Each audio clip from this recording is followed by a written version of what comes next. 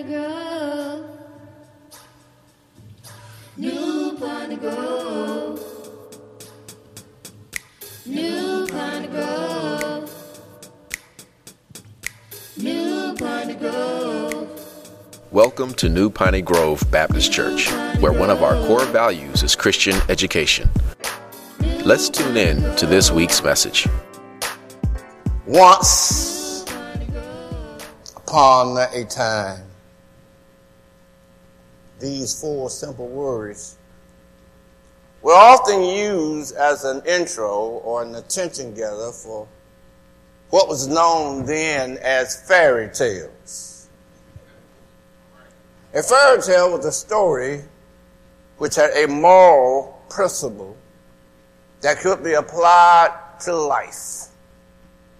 It was something that we learn from. But fairy tales were still just stories. And despite their moral truth, they were just stories designed to hold a child's attention for a short period of time or to entertain. I don't know if they still tell them now, but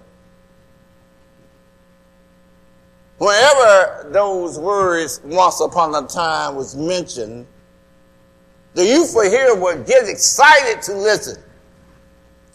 But then, like many of y'all today, as they got older, these fairy tales became irrelevant. And the value of that moral truth was lost. Unfortunately, many of us look at that the same way. That the stories in the Bible are just fairy tales. What's the point? This country, the United States of America, was founded upon religious freedom. Our Declaration of Independence has at its heart a belief in God, that all men are created equal and endowed by their Creator certain rights. Our money says, in God we trust. In our courts we swear, so help me God. Our marriage license declared that the union was ordained by God, because if you look on the top of it, it'll say in holy matrimony. Yet the word of God, for many, is no more than fairy tales for the citizen of the United States of America. One reason that God's word is irrelevant or not relevant, it was written long ago. The Bible is far removed from our current culture. Therefore, many approach the Bible, which is the Word of God, with a once upon a time mentality.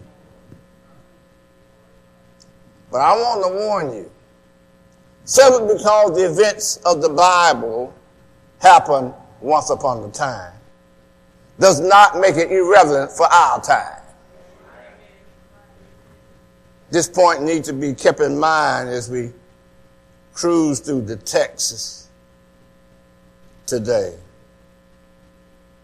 Going back to Hebrews chapter 1, verse 1, it starts out, according to the English Standard Version, like a once upon a time, when it says long ago. At many times and in many ways, God spoke to our fathers through the prophets. That was long ago. But these last days, he spoke to us by his Son, whom he has appointed heir of all things, through whom he also created the world. The writer of the book of Hebrews informed his reader that once upon a time, God spoke to his people through the prophet. But he points out that does not imply that God no longer speaks. He still speaks today through his Son. King James Version said latter days. The last days, the latter days, the period from the time that Jesus ascended into heaven until the time that he's going to return.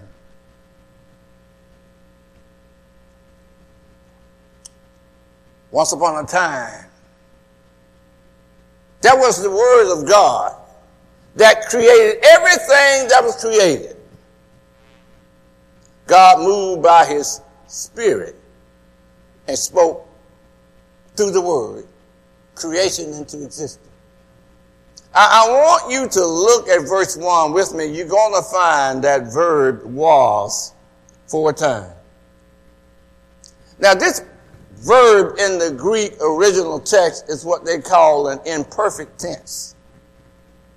Now, the imperfect tense implies or conveys the conception of a continual existence of a past event. I want to make this clear so you don't miss it. A continual existence of past event which transcends beyond time. It implies a spoken expression which is still heard today. Can I give you some examples? Most of you know that my mother passed last year. But there are some things that my mama said that ain't gonna never pass away in my mind. Her mother, my grandmother, would often say things, and she died in 1980. David, you better get your life right. I ain't forgot that. Even though it was spoken long ago. Can I share something personal? Hope you don't mind, Robert. Robert was telling me once about Mama Mac, his mama, who told him, I think he said he was 16 years old, boy, if you don't straighten up, you ain't going to live to be 16.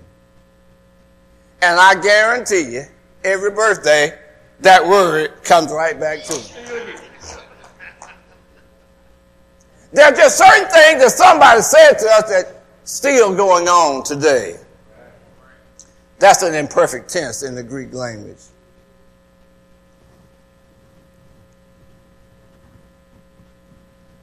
John helps us to understand how God speaks to us in these last days.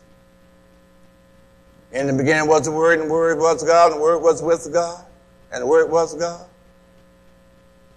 But then in verse 14 he says, and the Word became flesh and dwelt among us, and we have seen his glory, the glory as the only Son from the Father, full of grace and truth. You see, this spoken expression took on human form and made its home among humanity. The name that he chose tells of his purpose. Yeshua, or Jesus to us, it means Jehovah save, or God our Savior. He emptied himself into human flesh and masked himself into humanity. Christ masked himself. That's where we get Christmas from. Now, Jesus entered humanity through the race of the Jews or the Hebrews because of his promise to Abraham and to David. Going back to our text in Hebrews, many of these Jews had heard the gospel of Jesus Christ preached by the apostles. And they responded in one or three ways. Number one, some who heard the message believed on the Lord Jesus and were baptized, and they were genuinely converted. Number two, some professed to become Christians and were baptized. However, they never was born again by the Holy Spirit. And let me just kind of see if I can bring some of you Bible readers up to date. Do you remember Nicodemus? In chapter 3 of the Gospel of John, Nicodemus came. You remember he came by night. Nicodemus said these words, Master, we know that you have God. Because nobody can do these miracles except God will be with them. You have a lot of people say, I know Jesus. That ain't the question. Have you been born again? Because even though Nicodemus said he knew God, Jesus told him, yeah, I know, but you must be born again. What do we know about Nicodemus? We know that Nicodemus was ashamed to profess Jesus as their Messiah.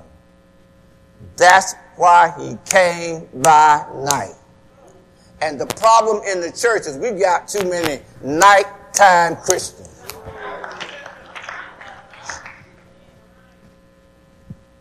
He was afraid to profess or confess Jesus openly. So he was in this second group. The third group, some just flatly rejected the message of salvation.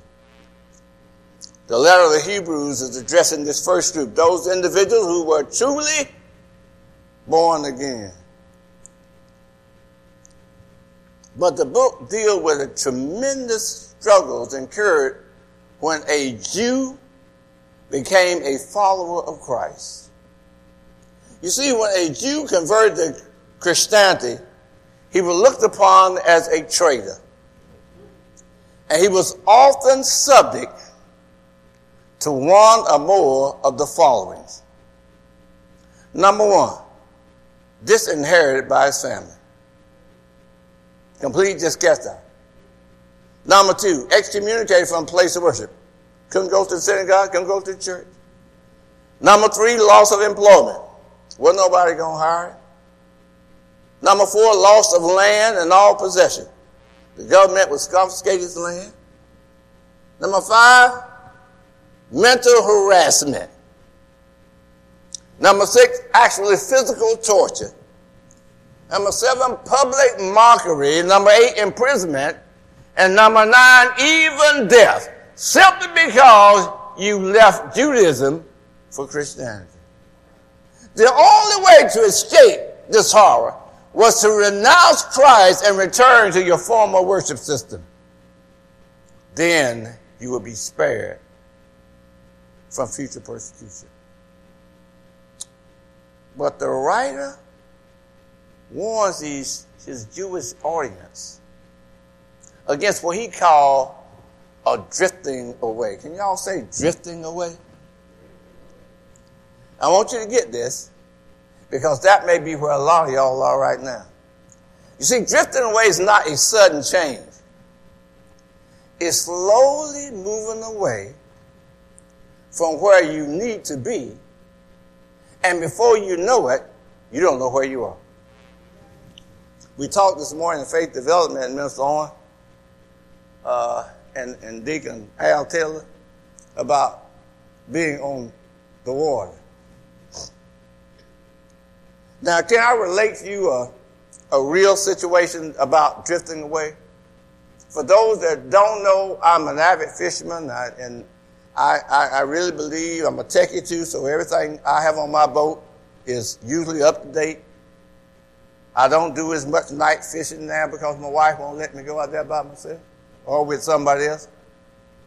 But I recall a time that me and my fishing partner was out fishing, and there's a special place we fish at that has a drop-off. And the fish hover right there, so I know I'm going to catch some fish. And I got these automatic anchors. So we get to our spot, and I hit the little automatic anchor button, and they go down, and they kind of get in the mud, and they stick. And we were catching fish, and all of a sudden I realized we weren't catching fish. And it was in the middle of the night. I looked on my little radar, got a little radar, started to see where it is, and found out that we had drifted off the point. And I'm out in 80 feet of water. my anchors only go down 40 feet. I'm in 80 feet of water. And the thing about it, I don't know where I'm at. I have no idea where. I had to wait till daylight to find out where I was in order to get back to the dock. Now, since then, I got a little radar to tell me how to get back. But the point is, I was not where I was supposed to be. I was lost because my anchor had slipped. So y'all better make sure y'all anchor is deep enough to get to somewhere it needs to go. That's drifting away. You start out with something small, the next thing you know, you don't went much more farther. And God deliverance me from pornography. I remember starting out looking at Sears magazines in the women's section with the underwear. And from that, I progressed to Playboy. From that to Hustler. Some of y'all know what I'm talking about. Next thing I know, I'm trying to buy movies and stuff. I didn't start out that way, but I drifted away.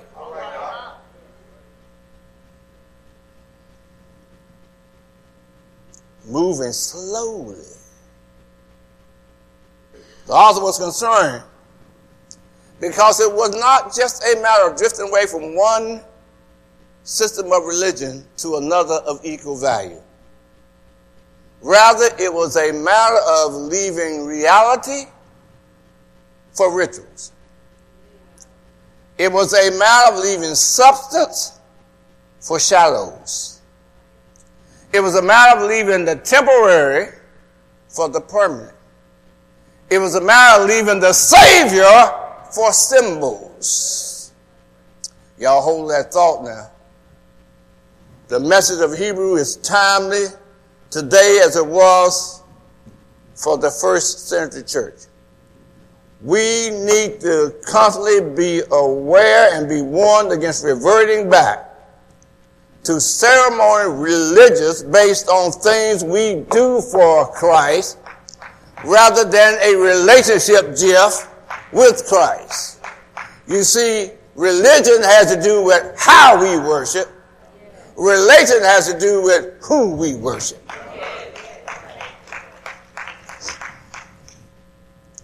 The Hebrews in our text place so much emphasis on how they worship, they forgot the reality of who they worship.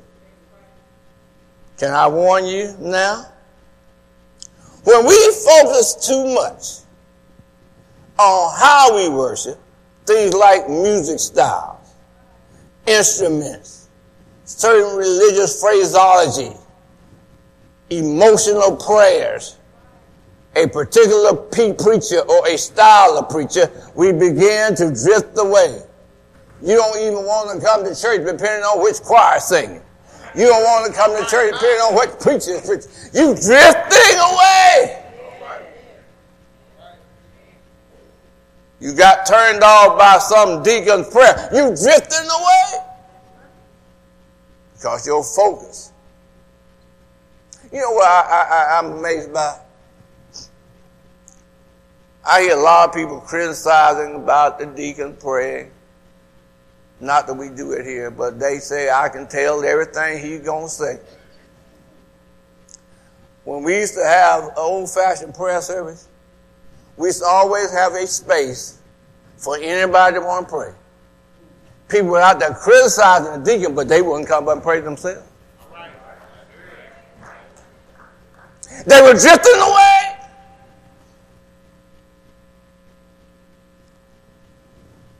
Those genuine, true believers that the author of Hebrews are writing to in our text were so fearful of persecution, they were tempted to abandon the Savior for symbols.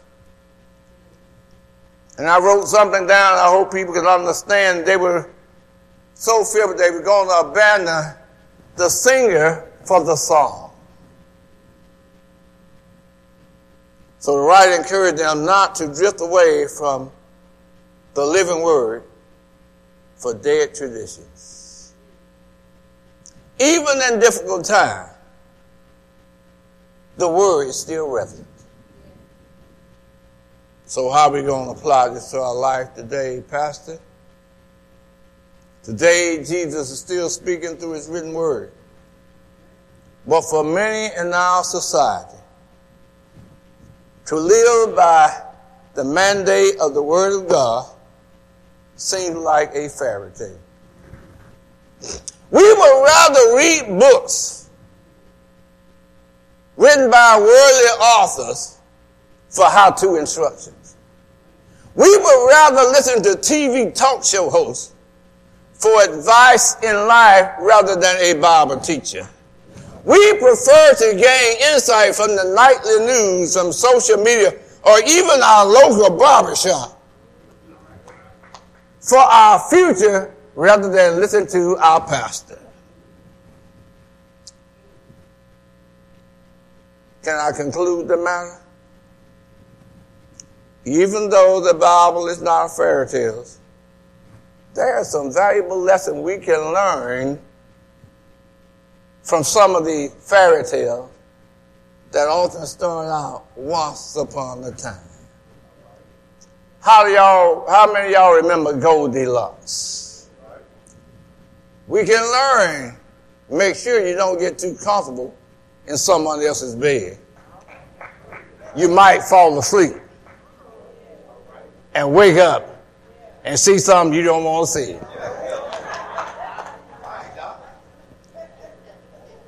We can learn from the 3 little pigs. Make sure you build your house on a solid foundation and be able to withstand the winds of the devil. We can learn from the boy that cried wolf too often, that your rumors and your lies will have a devastating effect on you and the others and your family. But I don't want to end with no fairy tales. I want to end with a real tale. Once upon a time, there was a man named Adam who had a wife named Eve. God had provided one place for them to live. But then came the big bad snake and all hell broke loose. Once upon a time, there was a boy named Dave. He thought he had it all together, but he was messed up, confused, and lost in a world of sin. But then came Jesus, rescued Dave. And not only did he live happily ever after, he lived with life ever after. What's your story? Oh, everybody got one. Does it end with you living happily ever after? Or will all hell break loose? Another one of my hobbies is golf. And they have a well-renowned golf teacher named Martin Hall. Martin Hall goes off of his teaching show with these words. If you keep on doing what you've been doing, you're going to keep on getting what you're getting. All right. Let's stand. Amen.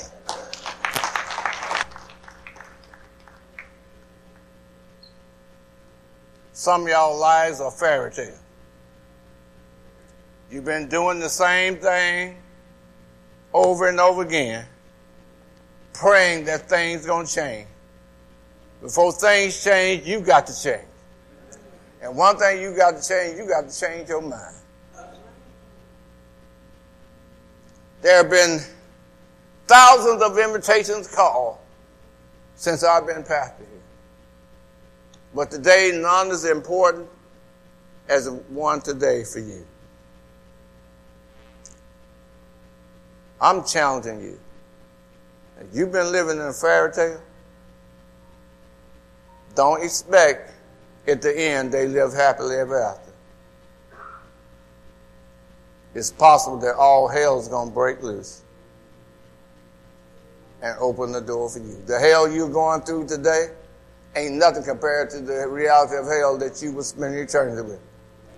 So if you don't know Jesus as your Savior, I ain't asking you to join this church, but love to have you want to come. But asking you to commit your life to Jesus. New Piney Grove. Thanks for listening. We pray that you have been blessed by the message. Visit us on the web at npgbc.org for contact information, service times, or directions to our place of worship.